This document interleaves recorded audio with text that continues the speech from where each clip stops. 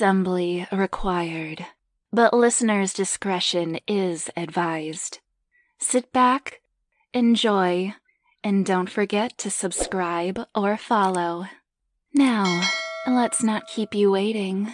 It's time to welcome your hosts of TNT Podcast, Tara and Tina. Good evening, everybody. As you can see, it's clearly not Tina. She looks a lot better than me. Welcome to another episode of TNT Podcast. Just to let everybody know, Tina couldn't make it with us tonight. She had a prior engagement.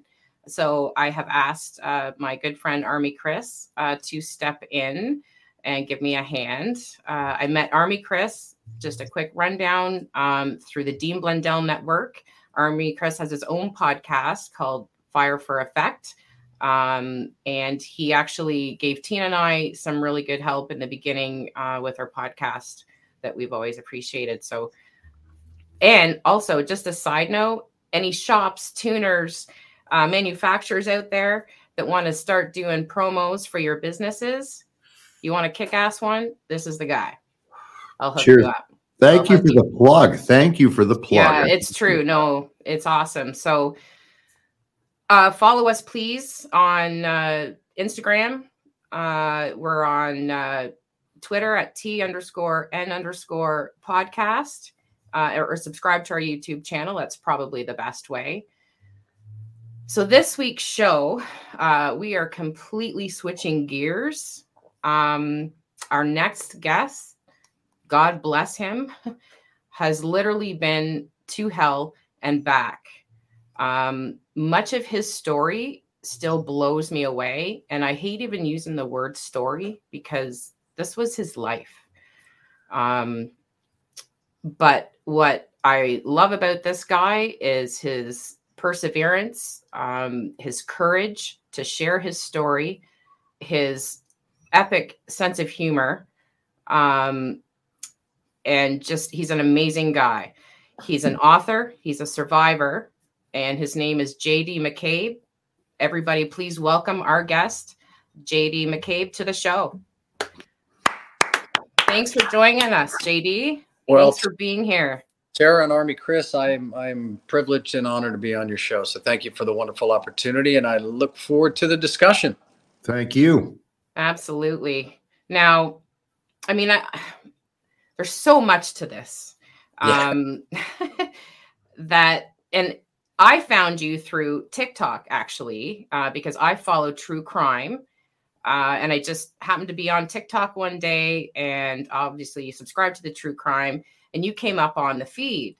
And I paid attention, and I thought, holy smokes, this can't be real. And then I dug in a little deeper, started learning about your story a little bit more, and was just blown right out of the water. I couldn't freaking believe it.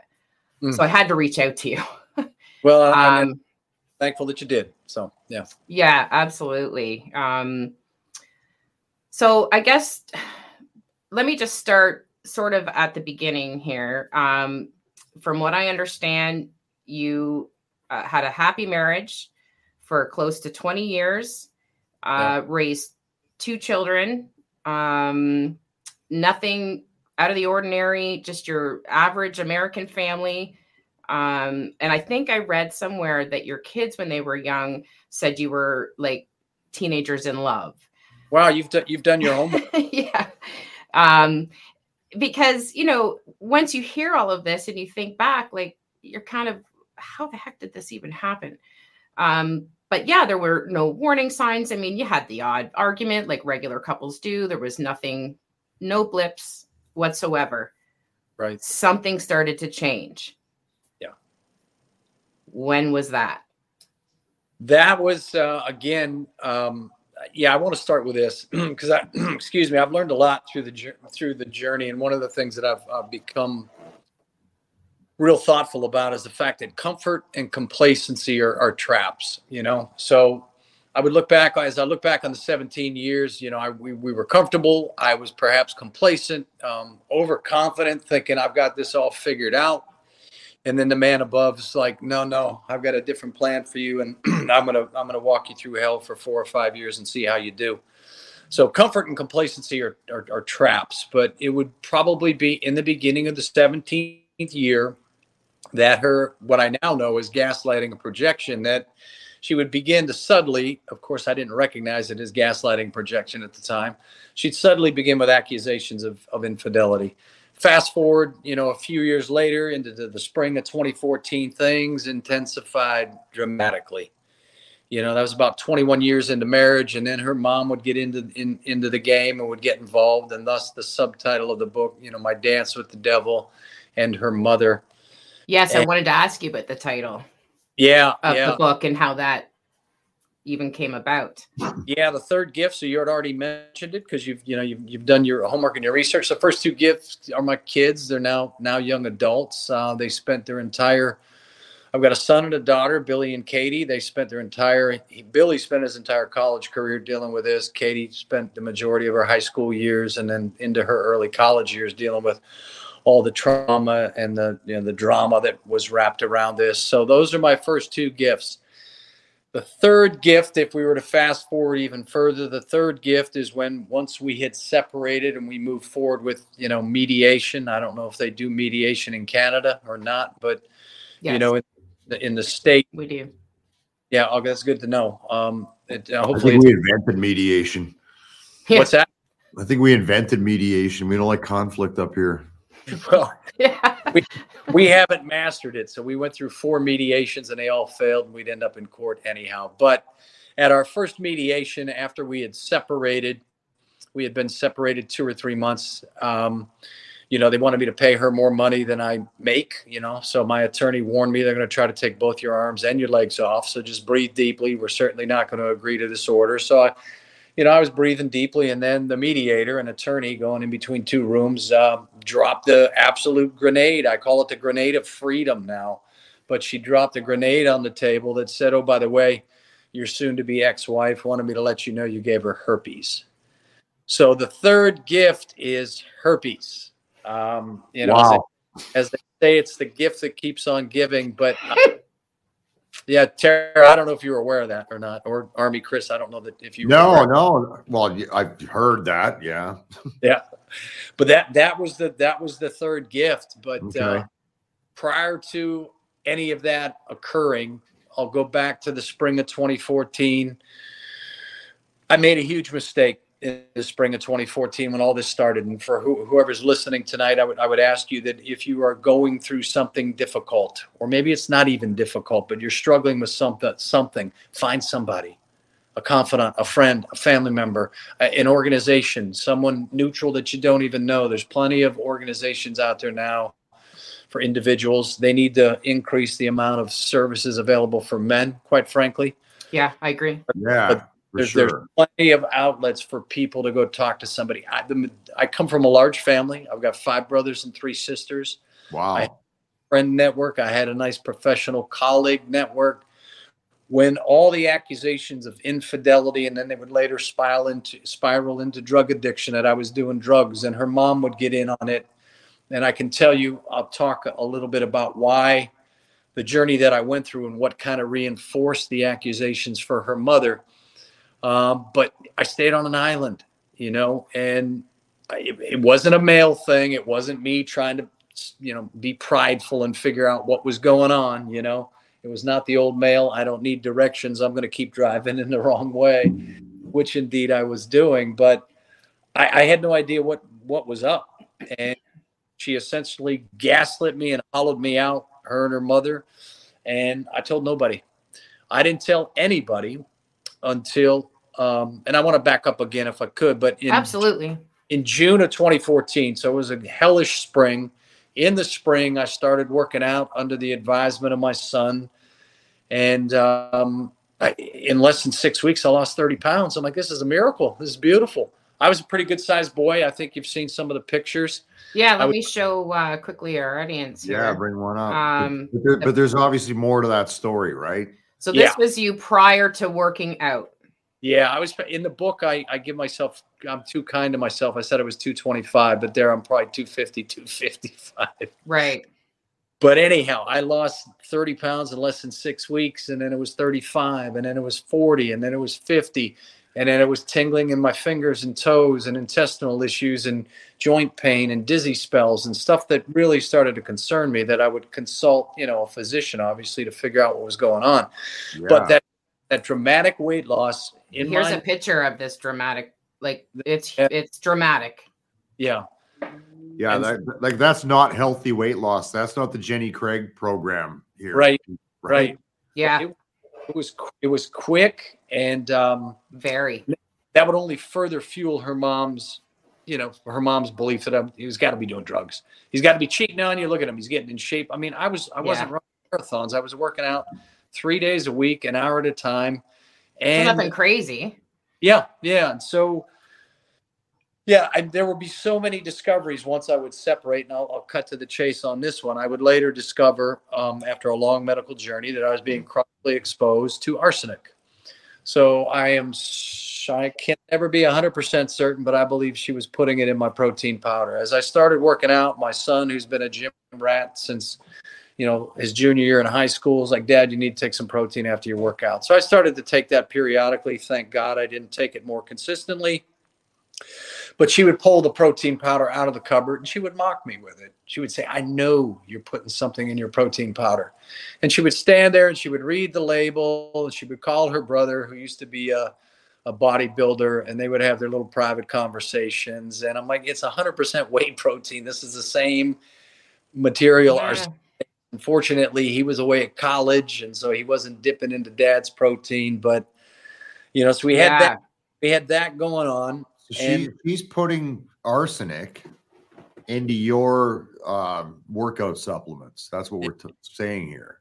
Yeah. That is unbelievable. And like, where do you even get arsenic? Yeah, that was a good question. Where would one just go and pick up arsenic? You're not getting it on Amazon. I can tell you that much. Yeah.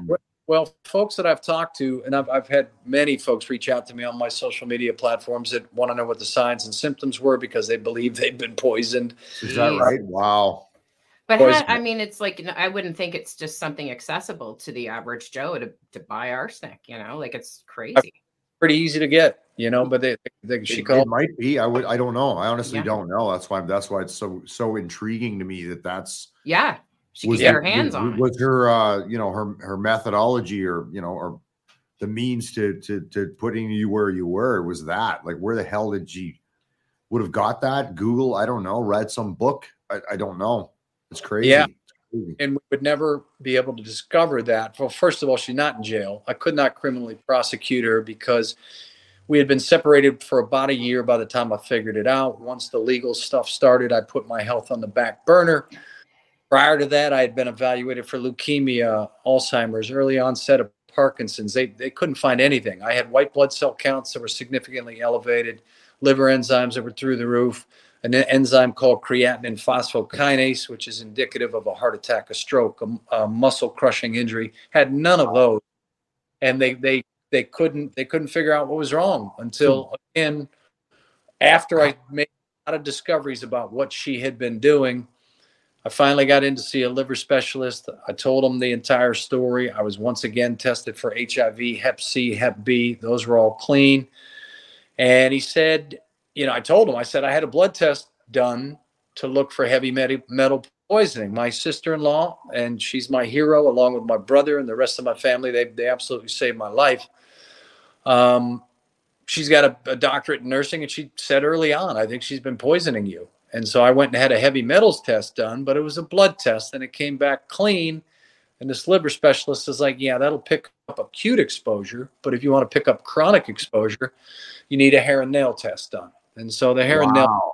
So a standard blood test would not pick that up. Unless you had been, exposed within a couple of days. But chronic. Okay. Yeah, that's lays unreal, in the, man. Yeah, it's just like what they also very similar to a look back drug test, which I also had one of those done to me, where they look back and see if it's in your hair and your nails that you've been doing cocaine or heroin or whatever. So that summer, to back up, that summer was just a nightmarish summer. The biggest mistake I made is I kept myself on an island and I told nobody. I should have gone. Just to rewind here for everybody, I'm trying to get my head around at what point did you think you needed to go get these tests done? Like, at what point was there? Obviously, there's divergence between you and your ex-wife. What triggered you to say, I need to go get tested out? Was that your sister-in-law? It was my sister-in-law, and that's when I went and had the blood test done. Okay. And that was after I was out of the house. So that was probably a month or two after we had separated. Because that's like, I'm trying to put myself in your head, JD, going, I have an ex-wife. We get along great, which is a rarity in this world. But like, what gets into your head where you actually would believe that, the woman you had spent almost 20 years with and raised 2 kids with would go to that far to the right? You know what I'm saying? Yeah, like, probably why you didn't come up with that. Like you must have been living in denial for a while before you went, no, I got to go get myself checked out here. There's more going on, right? Is that fair? Yeah, that's a very good question, Chris. But it took a while to figure out, because like I said, once I had separated, we immediately jumped into the legal mess. I had civil summons coming at me. She filed false domestic violence charges against me. I had to defend myself in court for that. We had a civil summons, complaint after complaint after complaint. And by the way, I had to try to keep my sanity to hang on to my full-time job. But so I kind of put it on the back burner at the time and waited to get in to see a liver specialist. And then that's when we, uncovered it. It wasn't probably 2 or 3, let's say 3 months before we started our alimony trial that I made that determination that, oh my God, she had been poisoning me with arsenic. But at that point, to be quite frank with you, it didn't faze me because I had discovered so much other stuff. When she made the revelation, and again, if she had never accused me of giving her herpes, I don't know where I'd be today. Emotionally, I'd be alive, but I don't know where I'd be today emotionally. I don't know where my relationship with my kids would be. I don't know who they would believe. Let's say that she hadn't revealed that, or let's say I had tested positive. I mean, right. She said. No, so there's a story to this herpes, right? Like she was convinced that you had given her herpes. Well, this is where I had to come to terms with, to Chris, to your earlier question, and the subtitle of the book is no joke. I didn't put that subtitle to get people to go, oh, I got to buy this book. I mean, she is the devil. She absolutely is the devil. And I had to come to terms with that. Hell yeah. Yeah. I had to come to terms with that because she only played that card, the herpes card, because she was certain she had infected me. 3 weeks prior to me being manipulated out of the house, and I tried to add some humor in the book. We had what I like to refer to now as slip and slide night. But we had been together 3 nights in a row when we hadn't been together in 4 months. Okay. So this is premeditated. It was absolutely intentional. Incredible. 3 weeks later, I am manipulated out of my house. When I say manipulated, she used my daughter, who was 15, almost 16 at the time. She had alienated me from her, turned her against me. Your father's a drug addict. Your father has anger issues. What I didn't say is after the summer of 2014, I would end up spending 9 days in a psychiatric facility. I spent 3 days at one place and then a police escort transport to another place, a place I was desperately trying to avoid. Voluntarily? That was my question. Yeah. Involuntarily committed. So really? What she like dropped a dime, made a call? Like how does that end? How did that transpire? Now this is all part of the discovery of the third gift. Again, I discovered so much. So hellish weekend, it would have been the weekend of our 21st wedding anniversary. We had been in marital discord. We had been in therapy. We had been seeing deacons of the church. If we'd go to see a therapist and the therapist would say something she didn't like, we're done. If she didn't fit that narrative that she wanted, we'd move on to another therapist. I was doing everything I could to hold on to my family unit. And as they say, the devil often attacks your strength and turns it into a weakness. Mhm. My strength has been and always will be my love for my family and the family unit. And the thought of it dissolving, I wasn't suicidal. I want to be clear of that. Now, later, I'll be honest, I'll be entirely vulnerable. 2-3 years down the road, after some of this other stuff transpired, was I suicidal? I didn't have a plan. But I thought, man, you'd be better off if you weren't here. And the pain would go away. But I thought to my family, I thought to my kids, I knew what my kids needed. And God saved my life. And I want to be clear, God intervened with this herpes thing. God has a sense of humor. He's like, son, enough. I'm going to let you off the hook here. No herpes for you. No herpes for you. So I've been tested multiple times. Just FYI, I am negative. But she was certain that she infected me. And just that's why the arsenic kind of took a back seat when I discovered it, because I'm like, holy shit. She intentionally thought she had infected me. She was going to hang all of her indiscretions on me. Yeah. And that gift, I've been in the pharmaceutical medical field for 30 plus years. And I was fortunate to have the knowledge to be able to decipher some of this stuff. As soon as she dropped that on me, obviously it was another sleepless night. I headed out for Pennsylvania because my daughter wasn't in my life at that point in time. I was living out of a hotel, living out of my car. My son was away at college, and I'm like, I need to be surrounded by my family. And again, my brother Al, my sister-in-law Jane, they're my absolute heroes. Not to disrespect my other extended family, but I've always been closest to my brother Al, and they were there for me 24/7. I would go and live at their house, because I could work from wherever. Right. Even before. They carried you. Your family carried you through this nightmare. Yeah, my faith and my family absolutely carried me through it. When adversity hits, you can run the other way, you can run towards. You sure can. Yep. And I ran towards them. I mean, and we can talk about that, but I ran towards them, and I continue to run towards them. But yeah, to wrap your head around that. So once she made that revelation, I start going, holy cow, she got herpes. Got to be on something. I'm driving to PA. It's 6:00 in the morning. I left early because I didn't sleep. It's a 10-hour drive. I pull over 10 minutes into my drive. I pull out my iPad, go into our insurance company's website. I pull up the pharmacy claims. I'm like, let me take a look at the pharmacy claims. Well, first of all, I didn't know there were 5 years worth of pharmacy claims in there. I had no idea access to previously. I look at 2 prescriptions every month that were marked private. And I'm like, what the hell are these? I mean, I'm quickly scrolling through the 5 years. Every month, there's the 2 that are marked private. It never tells you in the States here. It might be different in Canada, but they never wouldn't tell us. Yeah, no, in the States. And the reason I had access to it because I was a primary card holder for our insurance, and I was paying all the medical bills. Right.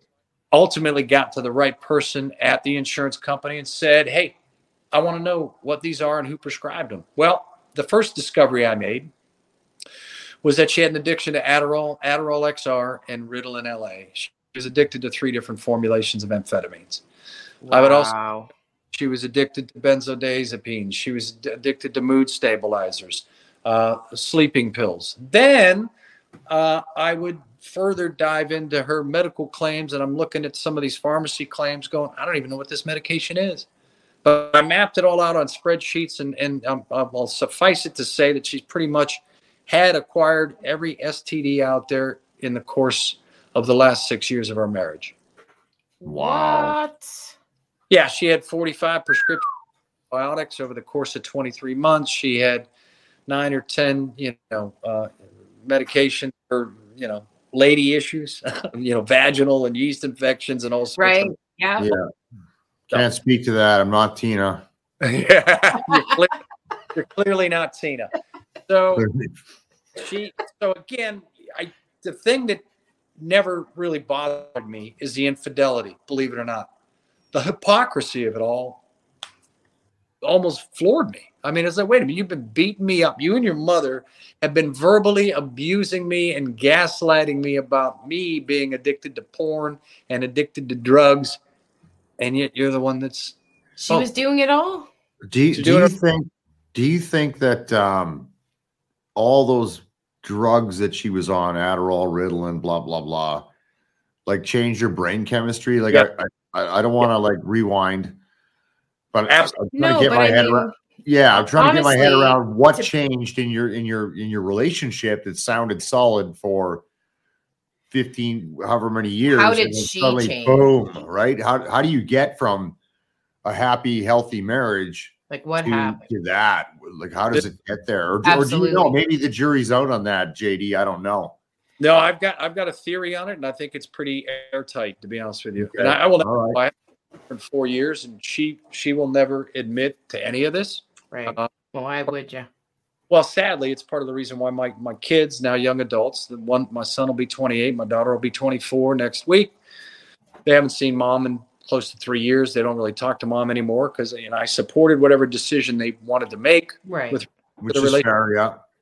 But they recognize that she's just, but to your point, Chris, it absolutely changed the wiring of her brain. But that's what okay. The story is very complicated. There's a lot of layers to the story. I know that her father's death in 2007, because I changed employers, so I didn't have access to prior to 2010. Okay. But I had access to 5 years. 5 years was enough to paint the picture that I wanted, that I didn't want to see, but to help me to get clarity on what the hell was going on in the marriage. But her father came out of the closet when she was 2. He accepted his homosexuality. Her parents divorced. So then you start seeing, possibly abandonment as you learn about borderline personality and things that happen. Yeah. Okay. Yeah. Her father, so she had been estranged from her father when we met. She treated her father, at least verbally to me, like he was a piece of shit. He was a deadbeat dad. He never paid child support, living in a great life, buying horses, doing this, doing that. As I sorted through it all and got clarity, and that's one of the pieces of the big piece of the gift is clarity. She was very close to her dad until her first marriage ended. And I don't think I talked about that, but she was married prior to us meeting. Oh, okay. Okay. Briefly married, allegedly never moved in with a guy. She was looking for a father figure. He was 11 years her senior. Her mother and her grandmother at the time, rest both of their souls, corroborated her story, well, and it made sense to me. Her father's not been in her life. Sounds good, for right? sure it would. Yeah. Well, okay. I should have peeled back the onion. But so she was estranged from her father for 10 years through the innocence of our son. At 5 or 6, they knew about grandpa and they never met him, but he said, why don't you just call him, Mom? And she did. Back in the good old days of the answering machine, we came back home. Yeah. And there was a voice message from her father on there, and they reconnected. And I supported it. We went to visit him.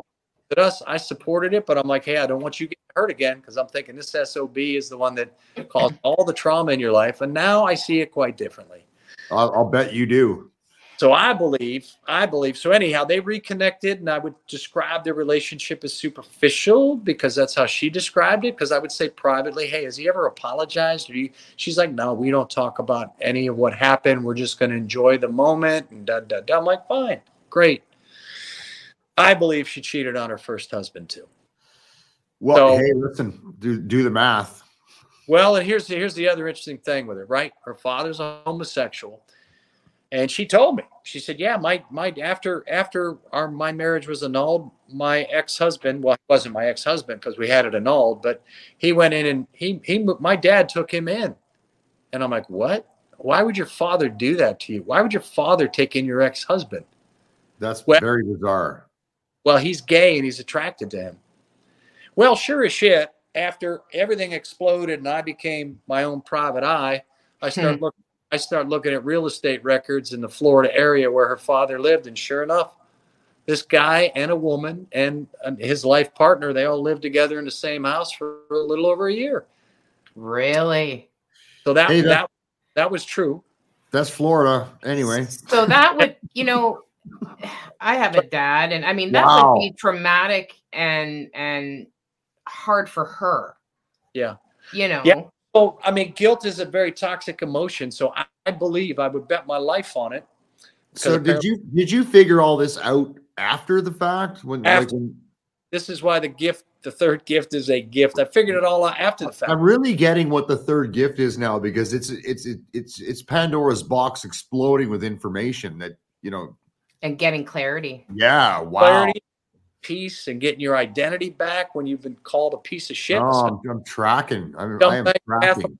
I was called that by all of them, by her and her mother, beat into the ground. But yeah.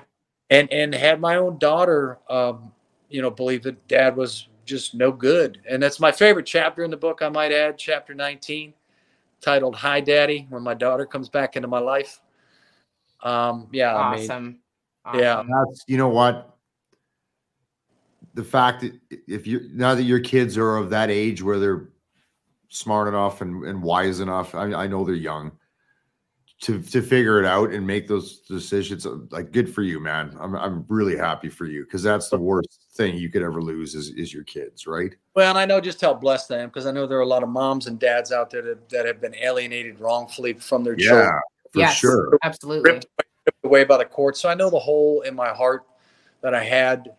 And she moved back in with me, right about 2 or 3 months right before the alimony trial started. In 2016, she was almost 17, but she was old enough to see it for herself. She saw what I'm certain is mom was in a drug withdrawal. That's pretty wise for a 17-year-old kid. Well, she came to high school. Right? Mom couldn't walk. Mom couldn't talk. There was dog food all over the floor. And at this point, like I said, we were separated, and I was with her pharmacy claims and medical claims every other day. Just to see what was going on. And I'm glad I continued to watch them. But yeah, she was in a drug withdrawal. And then, because she was looking for work, looking for a little part-time job. And then once she secured a part-time job, sure enough, she was back on the wagon. But to go back, and I'm sorry if I'm bouncing all over. Yeah, no, go ahead. This whole thing is all over the map, so don't worry. Her father's death was the tipping point. So her father died. She had to make the decision to take him off life support. He had a massive heart attack. And in Florida at the time, I don't know if they do now, but they didn't recognize gay marriage. So she was the only one that could authorize turning off the life support. And then 2 or 3 years later, his lifelong partner also passed away at a young age. And I think it's the guilt of losing 10 years of her father's life. And her drug use began under her own admission, probably in 2009. But Chris, you asked a great question, and I've investigated. Her brain was completely rewired for sure. That's what it feels like. And I don't know, right? It just feels like that. Yeah, because how else could that happen? Like you dug deep, you did a deep dive into how much through the insurance records of how much, drugs she was using. And when it's a list that long. And wasn't she being tested for an autoimmune disease? And then at some point you're thinking, because it can affect your brain and all of that maybe that was part of it. So you probably push stuff aside. Yeah. Thinking. I applaud your research. This is how it's complicated. Her father piece, her first marriage piece complicates it. And then the alleged autoimmune disease. And I say alleged because once we moved towards an alimony trial and we subpoenaed her medical records, she doesn't have one. She doesn't. But here's JD. Here's my next question. So we've covered that. We've established that we concur that her history with her father, drug use and everything contributed to the trajectory everything went. I want to know about mom now. How did mom get involved in this? How did her mother, does she have, apologize if I swear. I normally swear a lot on my own pod. Is her mother as fucked up as she is? Like, how the hell did that happen? I believe that now. Right? And her mom passed away 3-4 years ago. Okay. I'm not going to speculate too much on that. She had moved in with my ex-wife. They made their way down to sunny Florida, and we're going to live a full and quiet life. But But yeah, they left 2 weeks before my daughter graduated from high school. So mom didn't go to our daughter's high school graduation. She didn't attend college graduation, and it's turned out to be a blessing. But I believe her mother's as fucked up as she is. I believe the acorn doesn't fall far from the tree. It feels like that. Like there's just no way. Well, they probably had a very codependent relationship by the sound of it. The mother would reel her in and go, "You're right out of her." Like that would be the norm to me. And the mother's a co-conspirator. I think that is mind-blowing. Absolutely mind-blowing. I never had a cross word with this woman in 22, 23 years. Never, ever. And so when she threatened me on a beach trip, a couple of months before my involuntary commitment, she threatened to kill me. I mean, I came up from the beach to get a soda or something, or maybe a beer or something. Looks at me. I don't know where they went, but they're standing on the opposite end of a granite counter. I'll never forget it. And she looks at me with death in her eyes and says, "If you put your hands on my daughter, I'll kill you." Wow. When was that? Left field. You have something deeper going on, Dan. Perhaps you're addicted to porn or addicted to drugs. Maybe it was something that happened in your childhood. I don't know. But this came out of nowhere. Out of nowhere. And after I got over the shock of it, and interestingly enough, her big brother, she has one sibling, her big bro, as she calls him. Yeah. He was on the trip with us. He didn't say anything. Said nothing to me. Later that night, I went, as we were grilling out, I made it a point, and I told my wife at the time, I'm like, I'm going to go talk to your brother. I want him to be clear that I've not been with any other women. I love you. I haven't been inappropriate with anybody. But he never ever said to me, "Hey, look, my little sis," as he would call her, is afraid of you, and we need to talk about that. And he never mentioned word one about it. But I asked her mom. Yeah. I got over the shock of it. I said, would I have ever have done for you to believe that your daughter should fear me or that I would put my hands on her in a violent manner? She had to think about it. She says, well, she informed me that during an argument, you shook the dishwasher rack and broke it. And I said, I didn't break it. I shook it. I mean, because this was at the time when I was just taking bullets. That's normal shit, man. Come on. Yeah. I know we're in this woke world these days, but give me a break. She was free. She was ahead of her time. So how many years were you guys married when this is happening? 21. 21 years. And suddenly mother-in-law, like my mother-in-law is a wingnut, or sorry, my ex-mother-in-law. Yeah. But my ex-wife knows that too, but they're not conspiring to kill me. And like 21 years, and right out of the blue, all this just bombs you. Like I'm just, it's mind. How do you respond to that? It's unbelievable. This is just crazy. And I was still in the home, so I was in psychiatric, got out of the psychiatric facility. Yeah. How did that come about? Well, I would later discover, okay, so she called the cops on me that weekend. I had gone to see a psychiatrist because I was, again. Was that voluntarily? I voluntarily went to see, I was involuntary, but I voluntarily went to see a psychiatrist. I'm like, if you think I got a mood disorder, or I've got I'll bet they use that against you. Well, I went, and she was gracious enough to go with me. One appointment, okay? Appointment with a psychiatrist. In less than 30 minutes, I fill out my little questionnaire. She fills out her little questionnaire for bipolar 2. And he diagnosed me with bipolar 2 disorder. Really? Less than 30 minutes. Oh, I'm sure it had nothing to do with the fact that you were getting completely mind fucked by your own family. Well, and he would later say that too. He would as he's backpedaling, I only for a year, and I'm not on any medications for it. He only put me on a minor medication, but so it was a Thursday. I was diagnosed with that. He's like, don't drink. I'm like, I don't drink that much anyhow. But that Friday, I think it was a Friday night, that our daughter had decided on weekends, I'm not going to be around the house. I'm going to stay with girlfriends because I don't want to deal with this horse shit anymore, which I don't blame. I don't blame. Exactly. Yeah. We had started arguing about something or other, and I'm like, why don't you go out to dinner with a girlfriend or something? Because I just wanted to sit in a peace. I wanted to cut grass or do something. And I decided I'm going to have a few beers. I had 4 beers over the course of 4 hours. I wasn't intoxicated. And she comes home bouncing through the door. I'll never forget it. Smells the beer on my breath and says, "You're not supposed to be drinking." I'm like, "I had 4 beers, relax, you know?" And so she it's Friday night. Come on. Went into the guest room, which was her mom's room when she would come down. And her mom was down a lot and welcomed a lot. But yeah, so she locked herself in that room. There's a little pick key that I could get. I never entered the room. I picked the lock. I wanted to get clarity on what we had argued about that day. I said, can we talk through this a little bit? She stared at me, just stared a hole in me. I closed the door gently, and I made the mistake of saying, well, maybe the good Lord will take me tonight and your problems will be solved.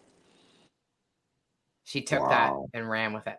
He took it and ran with it. I went upstairs to my son's room because he was away at college. I wasn't gonna sleep, but I'm like, I'm gonna go up there.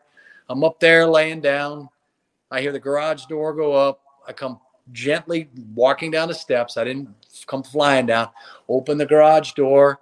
She's in the car with her windows down. She's got mom on speakerphone. I can hear mom's lovely voice going, "Get out of there. Get out of there." My God. She called the cops on me. And I knew, okay, here the cops are going to be coming. So the cops. How long was this? Sorry, go ahead. No, go ahead. I was going to how long does this nightmare go on before you break free and get to where you are today? And we could talk about this for 16 hours. We could. We could. To get free, the freedom journey, Chris, really began as soon as she made that accusation. I gave her herpes. Yeah. Right. The third gift. I started getting clarity. Okay, holy shit, I didn't do this. So what did you do? Did you move out or did she move? How did that flow? So after the 9-day psychiatric stay, and I'll cut to the chase on that, I would later discover in that tumultuous weekend, she set me up. When I got my medical records, I would letters that she wrote to the family practitioner and to my psychiatrist behind my back, basically telling him what a pathological liar I am. I believe he has a mood disorder, and I know he's been cheating on me. They're rambling letters. Laying the narrative down. The exact letters are in the book, unedited, and her rambling letters are in the book. And I'm like, holy shit. She set me up. That is intentional evil, like that. And it was the same family practitioner that I'd been seeing for my weight loss or for everything else. We went for a follow-up appointment for my weight loss. What had transpired that weekend, she had written him a letter and called him. So when I go in, I'm a broken man because we're talking about separation, and I'm thinking, oh man, if I lose my family, I don't know what I'll do. So we're there. Let's just park for 2 seconds here. Yeah. So up to now, or in around now, at this moment in time, you've been poisoned. Mm-hmm. You've been in unknowingly. I didn't know yet. Yeah. Oh, you didn't know yet. Oh, you're being poisoned. That's fair. You're in psychiatric care. Like you think you're losing your mind. Yep. Your kids are estranged or like distancing themselves. Yep. The love of your life, or what you thought was, and her mother, who you trusted, is completely sabotaging you and betraying your life. Like, oh my God, man, how do you manage that, and how do you recover from that? It's you're certainly living proof of it. Yeah, it's doable. And I'm in the psychiatric facility thinking this is rock bottom. Yeah. Right. Yeah. Well, why? You know what? Why wouldn't you think that? And you were in there for 9 days. Yeah. All this shit that's happened to you is not normal. That's not what happens to normal day-to-day Americans or Canadians or whatever, or anybody on the planet. That's not normal. That's great. That's stuff you watch on Netflix. Yeah. The crazy thing is that the journey was just beginning. I mean, there was 4 years ahead of us. Yeah, that's the beginning. Just so for everybody watching or listening to this later, this is the beginning. That's an appetizer. There's going to be more books, I hope. But yeah, and again, I would discover that she had set me up. Could you check yourself out of the facility? No, I was begrudgingly discharged by the psychiatrist. the psychiatrist who was pissed off that I inquired about being discharged on Sunday so I could go and be with my daughter on her 16th birthday. The psychiatrist on the weekend's like, yeah, we're all well aware of your inappropriate admission that you really shouldn't be here. Really? Wow. Oh, yeah. And so I saw my psychiatrist, he didn't work weekends, and he was pissed. He was pissed on Monday. He said, I told you I wanted to see you Monday. You do not run this place. You're a manipulator. You're a spinner.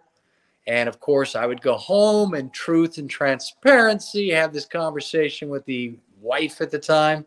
And she would later, her and her mother would later throw those words in my face. You are a manipulator and you are a spinner and you twist everything. And I'm like, okay, whatever. But yeah, this guy was pissed. And he's like, yeah, your discharge orders, they're legally binding. They'll be at the front desk tomorrow morning. And, at that point, I'm like, I don't give a shit. I don't care what they are. I want to get the hell out of here. Yeah. Yeah. Because that must have been traumatic even. Yeah. Well, I was sexually harassed and on multiple occasions. There were fights. There were, people that would smuggle, the regulars that would smuggle in phones. And they're smuggling in phones. And I'm like, if he can smuggle in a phone, he probably can smuggle in a knife. And they were smuggling in cigarettes. It was a nightmare. But my heart broke. And as we talked before we went live here, my heart still breaks on occasion for the young kids that were in there because nobody got any help. Everybody got sedated and medicated. And once your insurance ran out, you were sent home. In my case, I had commercial insurance, so they were happy to keep me for as long as they could. That's the same here. It's like they just want to feed you meds, right? And I don't want to get into the big conspiracy about pharmaceutical companies and all that bullshit. Yep. But that's the immediate go-to is like, I get that because getting out of the army and, people I know, including myself, that have PTSD, the first thing they want to do is bomb you with meds. So, that's a problem. Well, psychiatrists, that's kind of what. I get it. Well, we're going to start you off on this and this and this. And like, that is not a path you want to be going down. Well, and here's the other twist too. Speaking of psychiatrists, so I'm not very fond of them. I had two. Bet you're not. And then the other thing I would discover a little bit down the road once we separated, she was also using our kids to fill her amphetamines in their names to the tune of 600 days until she could find a psychiatrist that would write whatever she asked for. So a doctor was literally writing prescriptions for her, but in your kids' names. And can they be not liable for that? That is a huge. Yeah, there's a little backdrop to that. So the reason she had to go that route, and I discovered so much. Her supplier, and he was a physician, which I didn't know she was seeing. He was writing her whatever the hell she wanted, but he got in trouble with the DEA, Drug Enforcement Agency, and the North Carolina Medical Board for inappropriate prescribing of narcotics. Absolutely. But once they leaned on him, she had to go find another supply. Our son had been diagnosed legitimately with ADHD in 4th grade. Once he started working out, sophomore year in high school, he's like, I don't like the appetite suppressant. I'm getting off these. And his prescriptions continued to get filled. Oh, she would just, okay. So she would just, okay. The doctor, not arbitrarily knowing that's what was happening. Mom's been picking up those drugs for years. Just keep it going. Nobody notices, right? Yeah. But I filed a complaint against him once things settled down a little bit with the North Carolina Medical Board. Of course, you get the standard letter back. We fully evaluated this. And we don't feel that it meets the standards of violating medical practice. I'm like, okay, well, at least he'll get the message that I'm aware of what he did. Absolutely. Yeah, but Jesus Christ. This same guy that had me involuntarily committed. My psychiatrist didn't involuntarily commit me. My family practitioner did in 2 minutes with his back turned to me, But again, he had letters being written to him. He had phone calls being made to him. Yeah, laying it down. Yeah. She was brilliant. And again, this is why the herpes. I will be a big fan of herpes as long as I don't ever get it. Yeah. But, Yeah, that's not the third gift I want, but I appreciate the context. Yeah. The gift that keeps on giving. Right? Yeah. it absolutely is. I mean, but it opened, to your point, Chris, it opened Pandora's box. I don't know the entire truth. I'll never know the entire truth about who she was with, how many, because once we moved forward to an alimony trial, she was under a court order to maintain integrity of all electronic devices. Well, she restored her phone to factory settings. She wiped her phone. Yeah. I have a question about that. Now, Yeah. with cell phone companies, they can be subpoenaed. Like the records really never go away, but I don't know how long they keep them. So was the cell phone companies ever subpoenaed to provide, text messages and all that kind of stuff? We subpoenaed Time Warner Cable at the time, and we subpoenaed a few others, and they said you're going to need a court order. And at that point, I was bleeding money.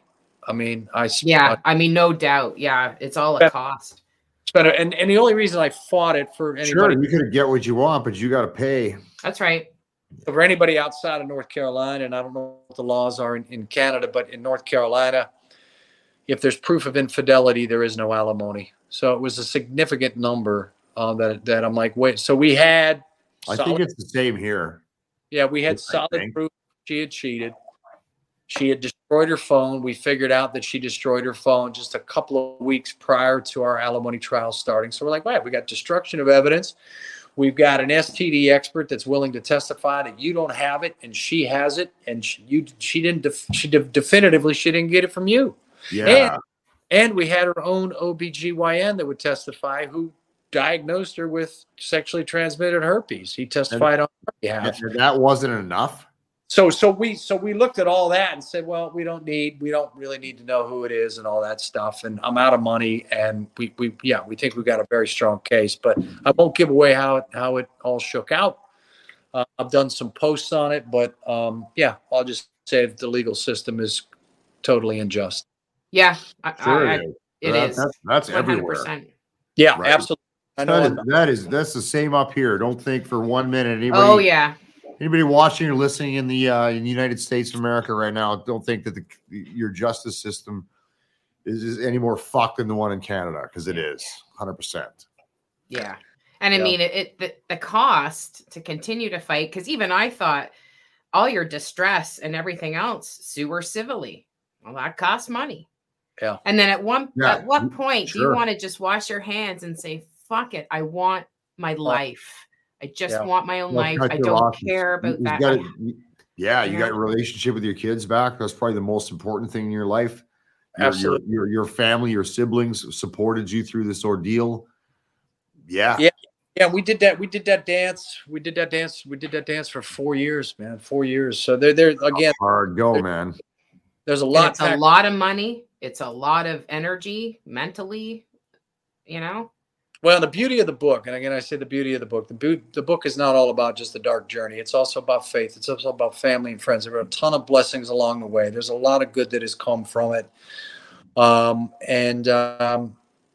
like, I love the legal stuff. So our domestic violence trial is in there.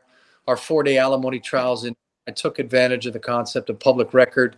I got the audio transcripts. They wouldn't give me a written transcript. They wanted $10,000 for that. So I said, just send me the audio files. So I'm listening on my iPad as I'm typing, writing the book, and I captured the essence of a lot of testimony from a lot of people on her side. So for those that like legal stuff, it should be a nice read. But we've beat the shit out of the negative aspects here. Yeah. I'd really like to just get into how do you pick your ass up and what motivated you to write this book. Yeah. Let's find the transition here, the upswing. Yeah, what I put it into 3 buckets. I call it recognize, reframe, and release. So those are the 3 buckets, and I can talk about some of the things that I have. Sure, walk us through that. Yeah. But what motivated me to write the book really is, first of all, it's a crazy story, and it took 4 or 5 years to get through it. And I would have friends and families and close people that would call me every couple of weeks, going, "Hey, anything crazy happen now?" And I'm like, yeah, you're never going to believe it. You know, the guy that we thought we identified, it turned out to be our neighbor's wife's phone. I mean, there's a lot that we haven't covered. There's Yeah. twists and turns. But most importantly, I think 3 reasons why I wrote the book. I've always enjoyed in life, and I always found inspiration in other people's stories, right? Keeps you grounded. I worked for an organization, I won't name them, but they did a program called 40,000 Lives. 40,000 lives, 40,000 stories, where at various meetings, we'd have leadership, we'd have individual people on our teams share their personal journey and personal stories. And some of the stories that I heard, I'm like, man, I have a newfound respect for you and how you grew up and what drove you. So I've always found inspiration in stories. I found inspiration in other people's stories when I was living at the same hotel for 3.5 months, just talking to people. You know, I couldn't sit in the room like a caged dog. If I wasn't traveling, I was at the hotel, or I was up in Pennsylvania at my brothers and family with my family. But the stories that I would hear from other people kept me grounded in what I call relativity, meaning I don't have it so bad. I'm alive. I've got my health. I've got a good job. I've got 2 healthy kids. I've got, one right now doesn't do with me, but like that kept me grounded. So I wanted to hopefully write the book with a high water mark of inspiring others that like, look, man, life's going to throw some stuff at you, but you can get through it. Yeah. My female therapist at the time, who was excellent. I was blessed to have been introduced to an excellent therapist by my attorney. She called everything and called it exactly as it would happen. And she said, when you're done, you need to write a book about this, because there's just not enough books about men on the other side of this equation. That's right. No, there's not. And it's not like we're keeping score, but. No. Yeah, and I want to be clear. Not a men too versus me too. It's not male versus female. No. We're all offenders. But there's definitely a lack of support out there. And I think those would be the 2 big reasons. And then the third is really, you know, I've had people tell me that my story is God's story told through me.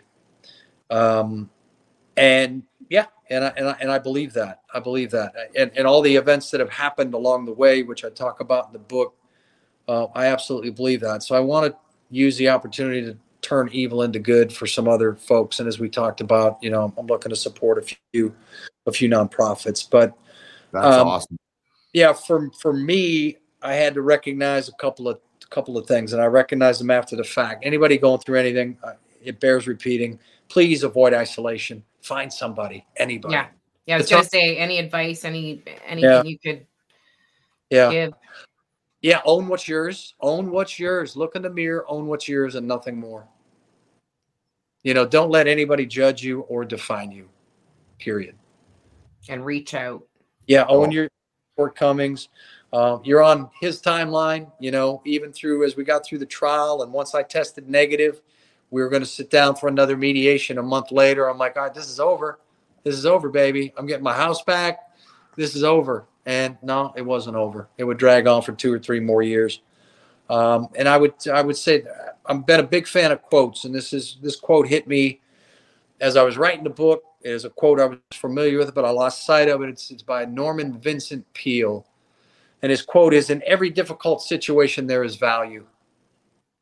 Believe this, then begin looking for it. So, I mean, there is purpose in pain, and I kept grounded in that. So relativity, gratitude, and forgiveness. I forgave her and her mother real early on, and people find that hard to believe, but I was going to ask you about You're that. a better man than I. Yeah, I was going to ask you about forgiveness, because I think for some that's part of moving forward. Yeah, for me, it was easy. It was easy. I mean, it happened pretty quickly, because I'm like, holy shit, I got my life back. I got the truth. This is going to suck. This journey's going to suck. It's going to cost me a lot of money, but I don't care. I told her mother when I was communicating with her at the height of the battle, I'm like, I don't care what this costs me. I'm going to get the truth, and the truth is going to be exposed. If forgiveness, that's a hard thing to do, especially with the amount of shit you went through. Mm-hmm. Well, if that's a piece that you can take to put that behind you, to move forward in a positive way, right? It's because you never look backwards. You're not going that direction. Always look forward. And like, that's what you're doing. And to be able to do that, like, I tip my hat to you. Much respect. Yeah. I just started calling him a legend because, And that's it kind of is, right? Like, but she gave me my life back. And there was also a quote, and this was a book that I was given early on to read, right? And it's a quote to knock me back originally. There's a quote that says, you only love God as much as you love the one you like the least. And I'll repeat that. You only love God as much as you love the one you like the least. And I had to seek counsel on my way. What? Am I supposed to love her? She tried to kill me. She tried to, and they're like, no, we're just talking about compassion. We're not talking about her in your life. We're just talking about you being able to forgive and let go and recognize that, she absolutely lost her way, And there's a song. Are you guys familiar with NF up in Canada? Right? The white rapper NF? no.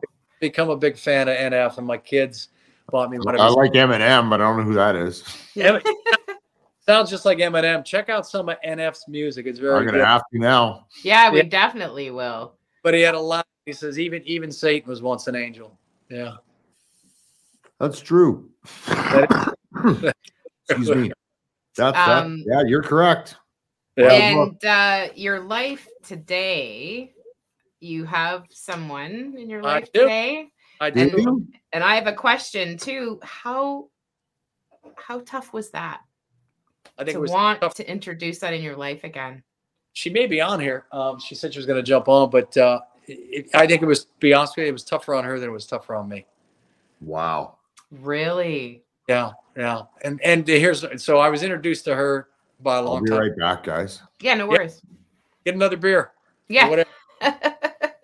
Yeah, I had been introduced to her by a longtime friend. I wasn't looking. I hadn't. I was busy writing a book, and I was busy focusing on my kids and whatever. But yeah, I was blessed to have been introduced to her. And when I say it was harder on her than it was on me, is because I had a lot of stops and starts. Right? Yeah. The book came out. Some things came out. I was dealing with some issues, and yeah, I mean, I don't know. The simple way to put it is, I had some things that I had to resolve, and I'm like, I don't want to deal with this. I'm better off on my own. I'll be happy, be happier on my own. But we had a lot of, we I don't want to say argue, but we disagree on the number of stops and starts. But we had a handful of stops and starts, and I decided for me that I needed to move out of North Carolina. I needed a change of scenery, just emotionally. And she has fully supported that. And we've been doing a long distance relationship, which is 4.5 hours. Okay. We see each other quite a bit, but we've been doing that for, a little over 2 years. Yeah. 2.5 years, maybe. So excellent. Yeah, it's fantastic. Keeping it simple. Good for you. Yeah. Awesome. Yeah. She's awesome. The key there, I think, was, again, even with the little breakups or whatever, we became friends, and we communicate very consistently. Which is huge. Talk pretty much every night. We've laid out each other's, expectations, what we want from the relationship at this point. Right. We're aligned on that. I don't think there's anything I don't know about her. And of course, no pun intended, but my life's an open book. So she knows about. Yes, that's true, eh? I couldn't be happier. I couldn't be happier. And so, yeah, a lot of good has come from it. I've met a lot of wonderful people like yourself, and have been blessed to have been on many, many different podcasts, and to be able to share my story. So, yeah, it's been great. Now, I did want to show a clip because I mentioned earlier your sense of humor.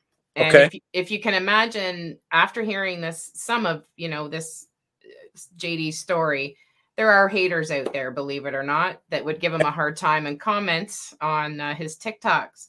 But JD is a master at clapping back to the haters. And it's quite comical. And I just wanted to share it with the audience. Here we go. Just when you think you're going to run out of material, this is a spell check version of Froggy Friday. This is an insult and a riddle all wrapped into one. Mr. Muggsy, I had to go all Wheel of Fortune on you. I had to buy 2 R's and an A just to solve this. Actually, I knew what you were getting at when I first read it, but no, I'm not embarrassed. I'm anything but embarrassed. I'm very proud of what I'm trying to do with the proceeds from the book. The Third Gift, My Dance with the Devil and Her Mother, trying to support a few nonprofits, so absolutely not embarrassed at all. However, aren't you embarrassed? Huh? Aren't you embarrassed a little bit? I mean, in this day and age, this is unacceptable. With Alexa, Siri, I don't mean to be a dictionary by calling you out, but you can do better than this. I'll give you till Monday. Repost, correct your spelling and grammatical errors, and I'll give you a different grade, perhaps, depending on your performance and your work. Hope everybody has... I could watch that over and over. It's so on point. It's so well done. And you've got many of these, and it's just your one way. And on Fridays, you do this clip, Froggy Fridays, where you'll pick somebody's idiotic comments and just let her rip. It's fantastic. Yeah. And you know what? Let's get therapy. Absolutely. Yeah. It's good therapy, Well, I wanted to show the book as well, just so people had a visual sure. Thank of you. your book. The Third Gift, My Dance with the Devil and Her Mother. And it's available Amazon. I mean, that's where I ordered it from. Yeah, signed copies, or if folks want signed copies, I guess in the U.S. I mean, shipping to Canada is ridiculous, but I can imagine. signed copies are available through Ballast Books, but it's available on Amazon, Barnes & Noble, Target, Walmart, all your major retailers. It's available online. Library systems can order it. There's also an audio book, which I narrated, and I did it in the closet in my home here. Really?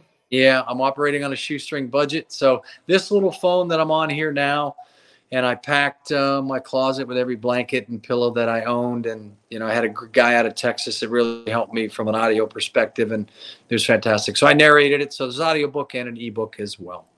Awesome. Now, have you ever thought about doing a podcast? I have. That's been suggested to me, but I have to think about later. Yeah, maybe something I think about later for sure. Yeah. And where can people find you? People can find, if they're interested in finding me, Facebook. Following you. Yeah. Yeah. Facebook, TikTok, Instagram. So it's at The Third Gift. At The Third Gift. And then I have a website called thirdgift.com because The Third Gift was taken. But Instagram, Facebook, and TikTok, it's at The Third Gift. That's amazing. I'm not sure where our buddy went there. But yeah, I'm just so thrilled that you came on our show. Well, I am thankful for the opportunity. I deeply appreciate it. I mean that. So I'd love to have you back down the road. I'd be happy to hang with you and see how things are going. And you're just amazing, just amazing. Good inspiration. Yeah, I would say that if any of the folks that are, I don't know how many folks are on tonight. I don't know. Right now there's only, I think 8. It's climbing up a little bit. Perfect. And the nice thing about this is people can watch it again when they're free, if they're busy now, like later, right? Which is great. What I was going to suggest, for the folks that are on tonight, first of all, thank you for jumping on and spending over an hour with us. I appreciate it. Thank you for listening to my story. But for those that happen to read the book or whatever, I'd be happy to do a Q&A. Once. Yes. Yeah. Okay, that'd be excellent. Once they've read the book. Good idea. Yeah, for sure. Yeah, and I mean, I should be getting mine any day now. So, but let me know what. I will.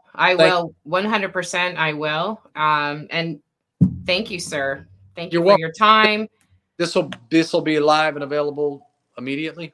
Yeah. So I'll just, after this, I just upload it and it will feed into, it'll go to all the destinations, YouTube, all the audio, Spotify. Wherever you get your podcasts. Yes. Okay. Absolutely. We thought you went AWOL, Chris. Welcome back. No, I had a guy show up. He had to drop off some Army stuff that we exchanged. Long story. Gotcha. Thank you very much, JD. I really appreciate it, man. You got fucking balls of steel, brother. Absolutely. You. Well, thank you. Total legend, sir. It's been a pleasure to meet you both, and I'd be happy to do it again. Absolutely. We're finally getting rain here after a month and a half. I'm like, thank you, Jesus. Yeah. Enjoy it. stuff's coming soon for you guys, right? Yeah, it'll come quick. Well, I love. It's been nice conversing with you guys, and I appreciate it. Take care, JD. You. Thank you. All right. Thank you. See ya. Bye. Guys. Well, thank you, sir. Thanks for joining us tonight. Just an incredible guy. Yeah, I thought we were going to look talk him about up, follow him. For anybody else that's still interested, you can go online and read some more about his story, but get his book. I mean, there's lots of stuff in there that there's no way we could cover. It's just so much, right? I'm going to read it, and I haven't read a book in a long time because I'm blind, I'm old, and something to do. Good shooter reading material. Right? That was awesome. It was really good. An engaging guy, and what a story. Yeah, just get that book. Go to Chapters or Amazon. Amazon, you can order it there for sure. And Katie McCabe, check it out. Like it's a crazy story, and it's true. It's unreal. Yeah. Well, I'm back next week with Tina. We don't usually do this, but we've got a back-to-back show with scheduling and everything. So I'm back next week. But awesome. Thank you, brother. Really appreciate it. You are welcome. Okay, we'll talk to you soon. All right. Take care, everybody. Be good. Good night, everybody. Wrong one.